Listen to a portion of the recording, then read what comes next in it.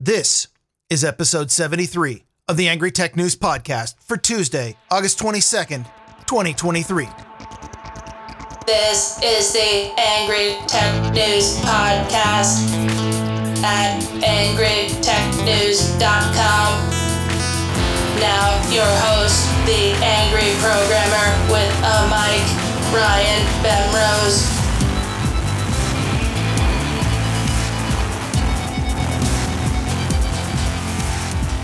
So it's been a tough week. This week, for example, my node broke yet again because I need to get it to move to its own server rather than trying to get it to share CPU and memory with a badly misbehaving Java app. If you want to know more details about that, listen to last week's Grumpy Old Ben's where I ranted sufficiently about it. That's not the only thing going on, but no, I'm not going to go into all of my personal problems. You're not here for that, suffice it to say.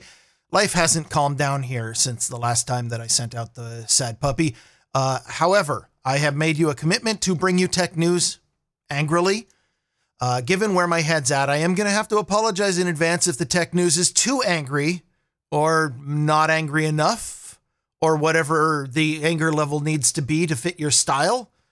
Actually, come to think of it, I take that back. I make no apologies here. This is my show, not yours. You will take the anger level that I give you, and you will like it.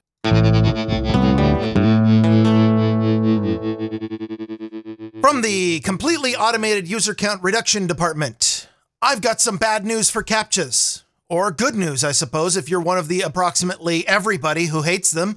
A team of researchers at UC Irvine took on the task of studying how well CAPTCHAs actually work to tell humans from bots.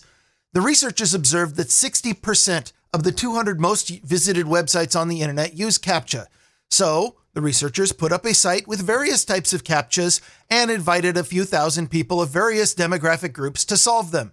Then, they tried the same thing with a number of bots published with either source code published in journals claiming to be able to defeat CAPTCHA or some bots the researchers wrote themselves. For the distorted text CAPTCHAs, the average human took 9 to 15 seconds to identify what the CAPTCHA was trying to say, with an accuracy of between 50% and 84%. Bots, on the other hand, were able to identify the distorted text CAPTCHAs pretty much universally in under 1 second, with a 99.8% accuracy. This trend of the bots being far superior to humans continued across all CAPTCHA types, with bots taking significantly less time to solve than humans in almost every case, and with much higher accuracy in every case than their human counterparts. The only outlier of this was the high security version of the reCAPTCHA. reCAPTCHA has the low security and high security. The low security is just click I'm not a bot, and bots have figured out how to waggle their mouse to the point where they can just click that. But the high security is the one that wants you to identify all pictures of an honest politician. You're like, there's nowhere to click. In this one, the bots, while still being more accurate than people, took about 17 seconds to get through the pages and pages of sailboat and stoplight pictures, as compared to the human average of 18 seconds, which is still longer. Although if I had to guess, I'd personally attribute that more to the glacially slow load times for pages calling out to the reCAPTCHA APIs over and over and over again than to the speed of a bot. Page load times are not addressed in the study. Being a study out of academia, they also took into account participants' race, gender, and other demographics. The only demographic that seemed to matter, expectedly, was age, with very young people taking slightly longer to solve, probably on account of they hadn't seen as many sailboats in their lives. One last interesting statistic I pulled from the study was the abandonment rate, people who started out trying to solve the CAPTCHAs but never continued on to the site. Not surprising considering that even reCAPTCHA, the most effective style tested, effective in that it wasted most of the researchers' bots' time, is still wasting more human time than bot time, more than a third of a minute in most cases. In a world where the average internet user's attention span is unscientifically about 4 to 6 seconds, 18 seconds is a lifetime. The paper found that approximately 30% of the people presented with CAPTCHAs in this study just walked away and found something more interesting to do than jump through idiotic hoops for some webmaster's perverse enjoyment. I wonder how most of those site owners would feel if they knew that by putting up a CAPTCHA, they're immediately turning away 30% of potential human users. Of course, this being the internet, don't expect site operators to be dissuaded from using CAPTCHAs by the mere fact that they have become completely worthless at their stated goal. The secondary goal of CAPTCHAs, frustrating users to the point of giving up on the site and thus saving both network traffic and IT support tickets, is still served. After all, as any frontline help desk worker can tell you, automated botnets create a lot fewer support headaches than moronic users who've lost their password for the 5th time this week.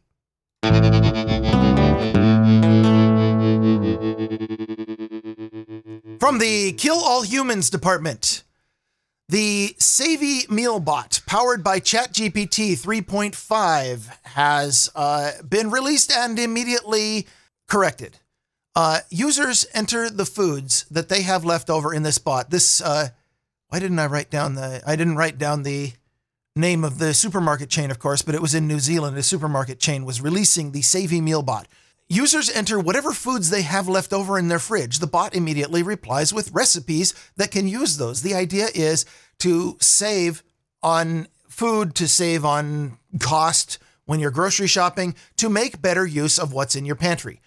Neat idea. But ChatGPT, of course, always has its own ideas that don't necessarily agree with what the people want to do, like making foods edible. For example, some of the things that this thing suggested when enterprising users decided to use the bot and put in whatever they found in their pantry, the ChatGPT-powered Savvy bot suggested Oreo vegetable stir-fry, ant poison and glue sandwiches, fresh breath mocktail, including bleach, bleach-infused rice surprise, turpentine-flavored French toast, and an aromatic water mix, which the ChatGPT said was the perfect non-alcoholic beverage to quench your thirst and refresh your senses. Serve chilled and enjoy the refreshing fragrance.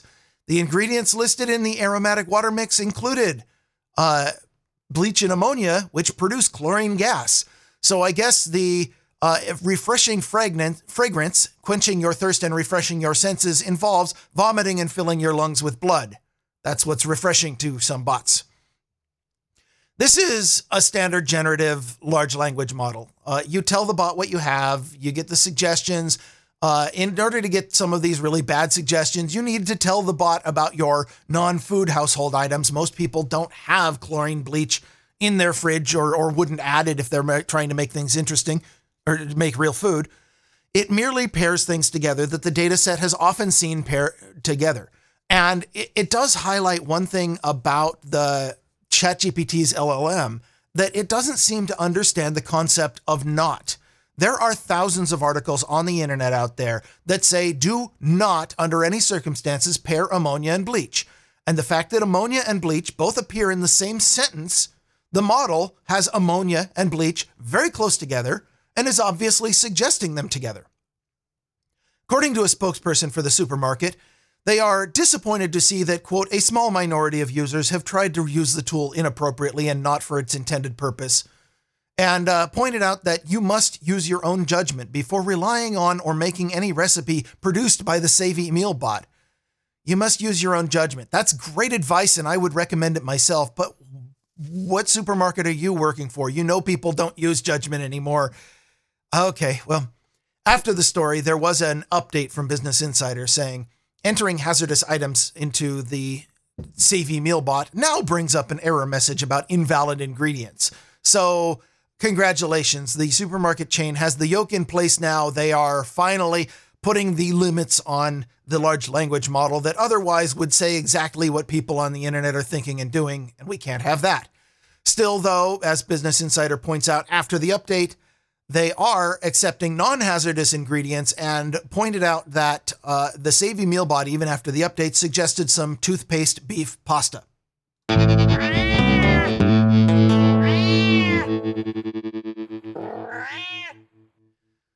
From the No Humans Needed department, an interesting report came out during Black Hat from security firm Stack Identity on the makeup of cloud identities being used in a Microsoft microservices ecosystem.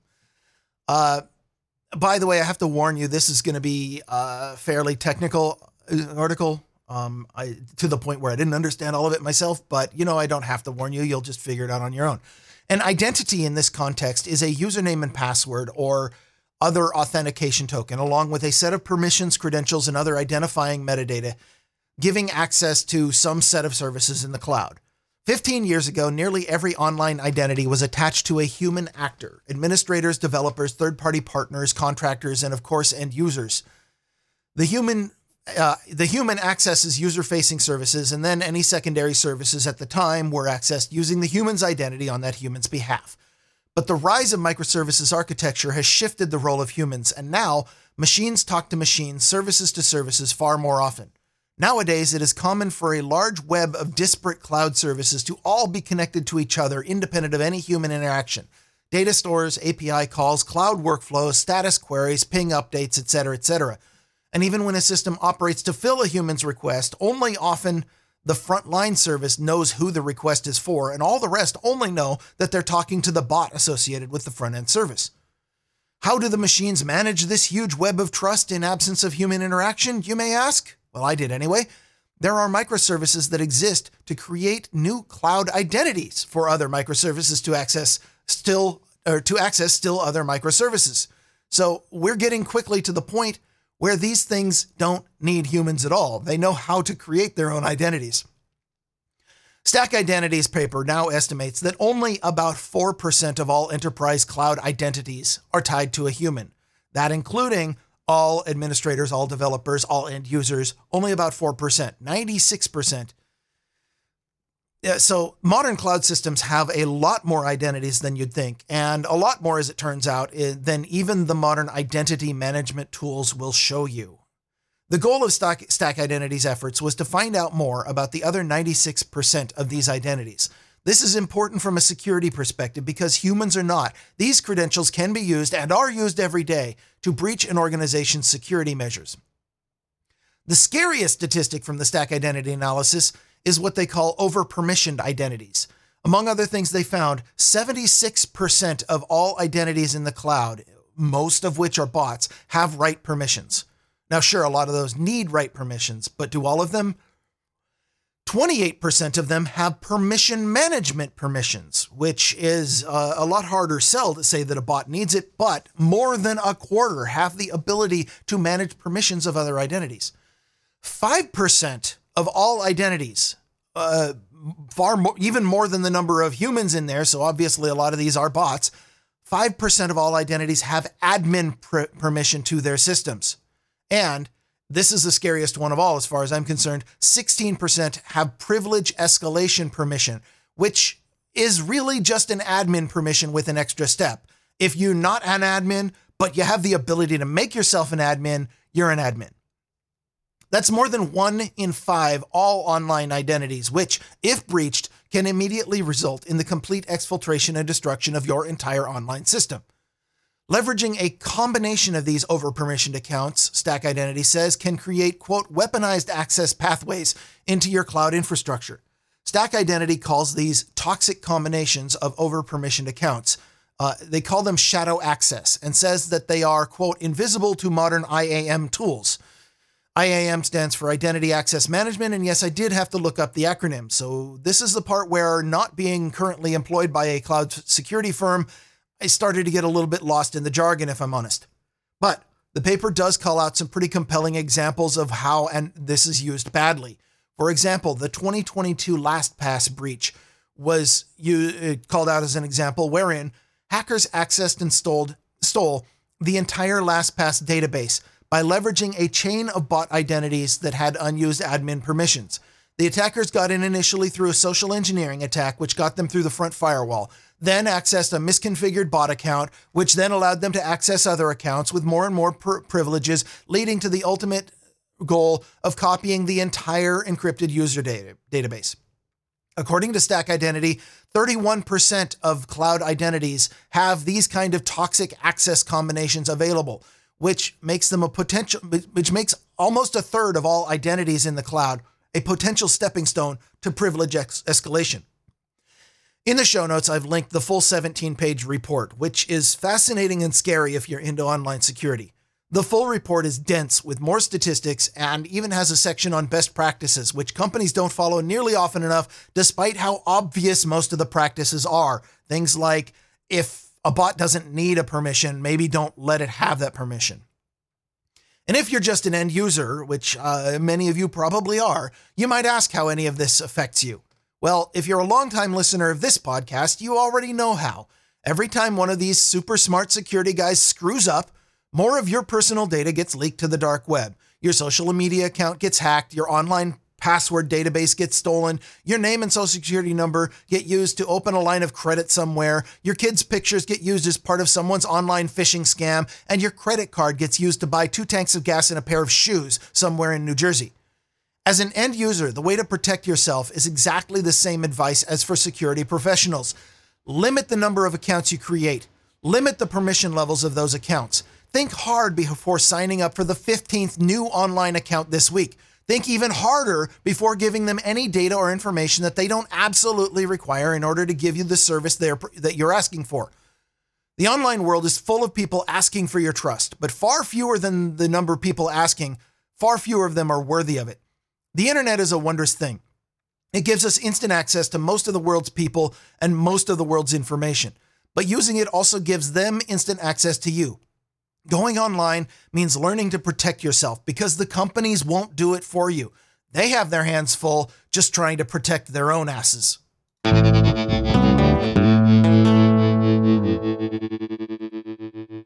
From the Culture for a Price department, the Internet Archive is, yet again, facing legal trouble for their blatant and willful acts of brazenly trying to preserve our shared culture for future generations. At issue is the Archive's Great 78 Project. From archive.org's page, the Great 78 Project is a community project for the preservation, research, and discovery of 78 RPM records. Most 78 RPM records were made of brittle shellac and are very fragile.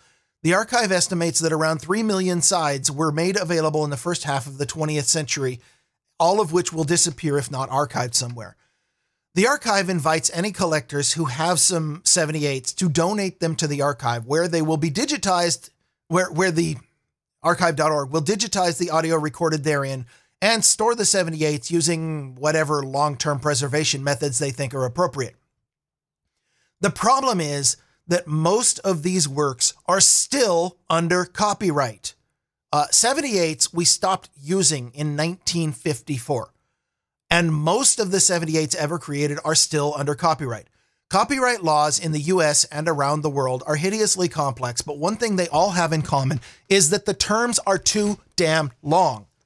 The oldest copyright works still copyrighted today, the oldest works, were made in 1928 in the United States. 95 years ago, a lifetime. No, actually way more than a lifetime. 4 generations of humans whose recordings, books, art, music, our culture is all locked up by somebody who the law says gets control over whether or not people can look at, listen to, or even think about that song, that story, whatever. Usually, that someone is a corporation. The entire digital age, by the way, is still under copyright. Not one software program, not one digital recording, live stream, or tweet has ever entered the public domain unless the original author willed it to. Actually, not the original author, whoever owns the rights to it, which hopefully is, anyway. This is the entire digital age, going all the way back to the 1960s when computers started being a thing. Anyway, why is this important? Well, humans are social animals. An inherent part of our existence is seeking out and interacting with other humans and sharing our thoughts, ideas, and expression. This codex of shared ideas and knowledge is called culture. It is absolutely critical for the proper function of the human psyche to be part of a culture and to be able to use it. Copyrights are a legal construct that allows someone to say, hey, this part of your shared culture, it belongs to me. Pay me money in order to experience that culture. And if you don't pay, people with guns will show up at your house and take your freedom away.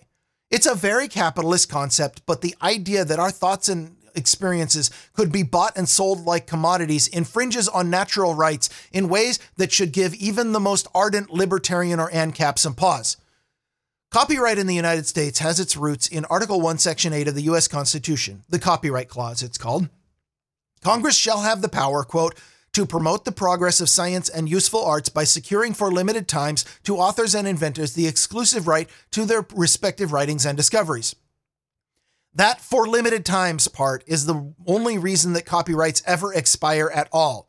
But the Constitution never said how much time, And corporate lobbyists have pushed it up to the point where a hit movie made today will not be available to the public domain until 2143. And to promote progress, that's the other line in there, that the framers of the Constitution, they wanted to create a free market incentive for people to create new creative works, because they reasoned that, hey, adding more creative works to our culture would work for the benefit of all people. But what we have today doesn't benefit all citizens, and it doesn't promote progress. It benefits copyright holders, who, more often than not, aren't even real people. They're corporations, a legal entity that has all the benefits of being a person under a law, but very few of the disadvantages. Like, for example, you can't throw a corporation in prison when it breaks the law, and it will never die of old age.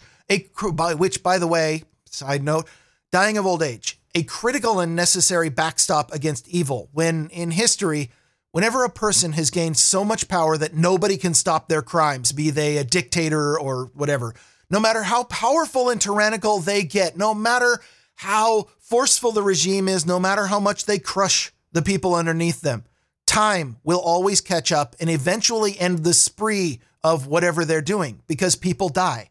Not so with corporations.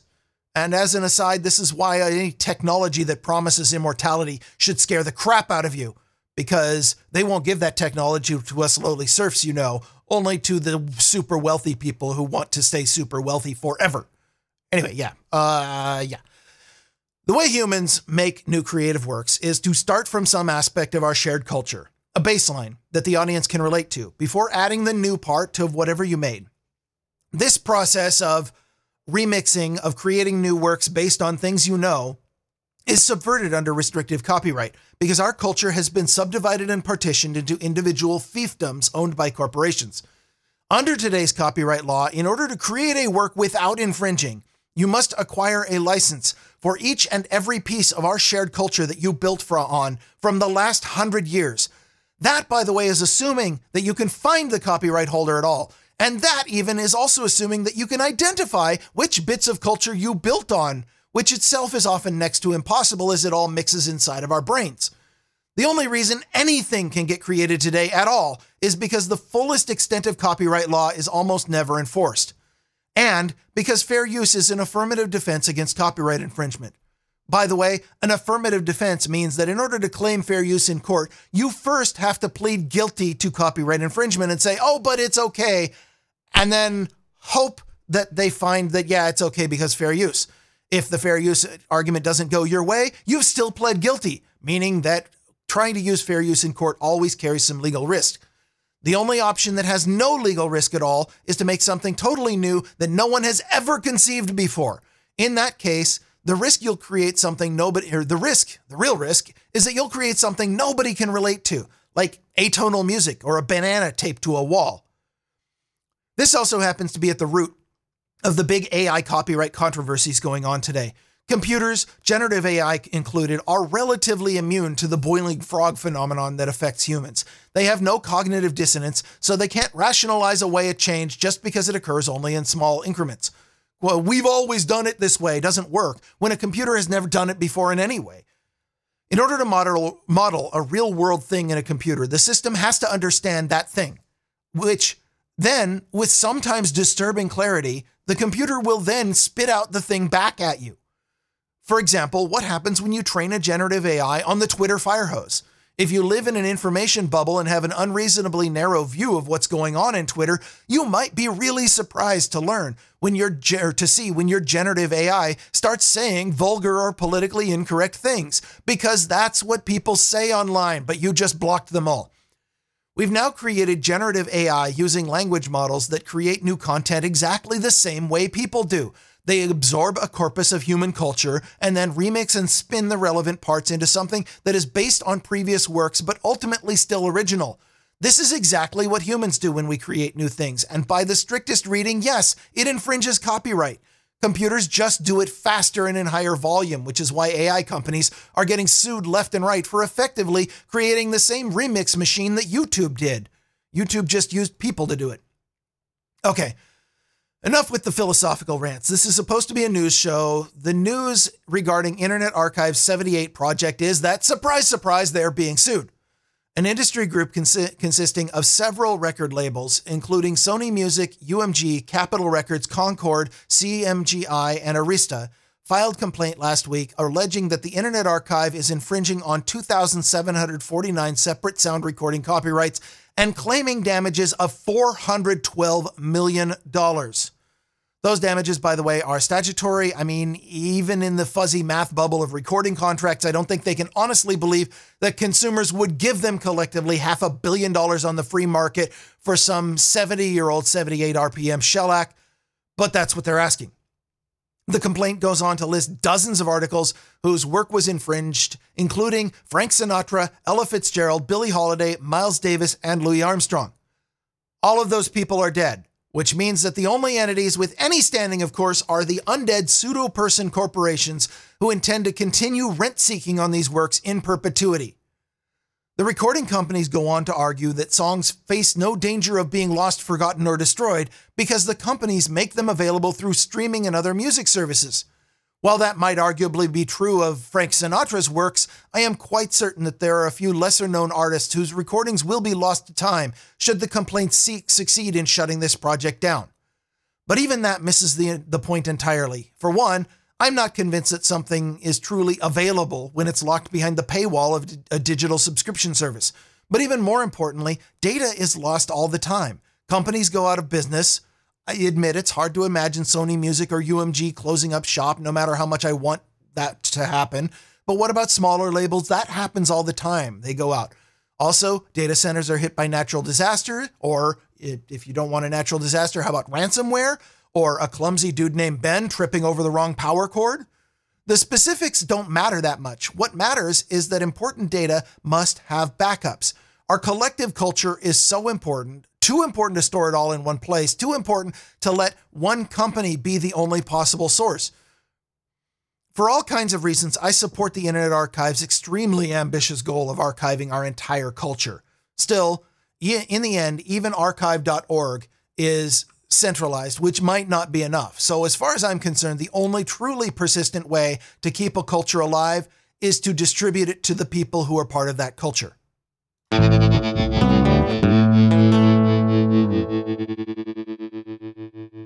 I want to send out some seriously angry thanks to Oystein Berge, Harry Pilgrim for their big $50 donations to Angry Tech News, and to Baron Spud the Mighty, Progo, Steve Edwards, and Curtis Peterson for their continued monthly support. Angry Tech News is produced on the value for value model. We don't take sponsors, we don't play ads, and we don't charge you to listen, but we're funded by your donations. If you received some value from listening to this show, please send some value back. Go to angrytechnews.com and click on the donate button. Send what you think this episode was worth to you, whether it's $50, $100, or the cost of an ER visit after eating that ammonia bleach pasta surprise. That's it for now. I'm Ryan Bemrose, the Angry Programmer with a mic. I'll be back next time with more Angry Tech News.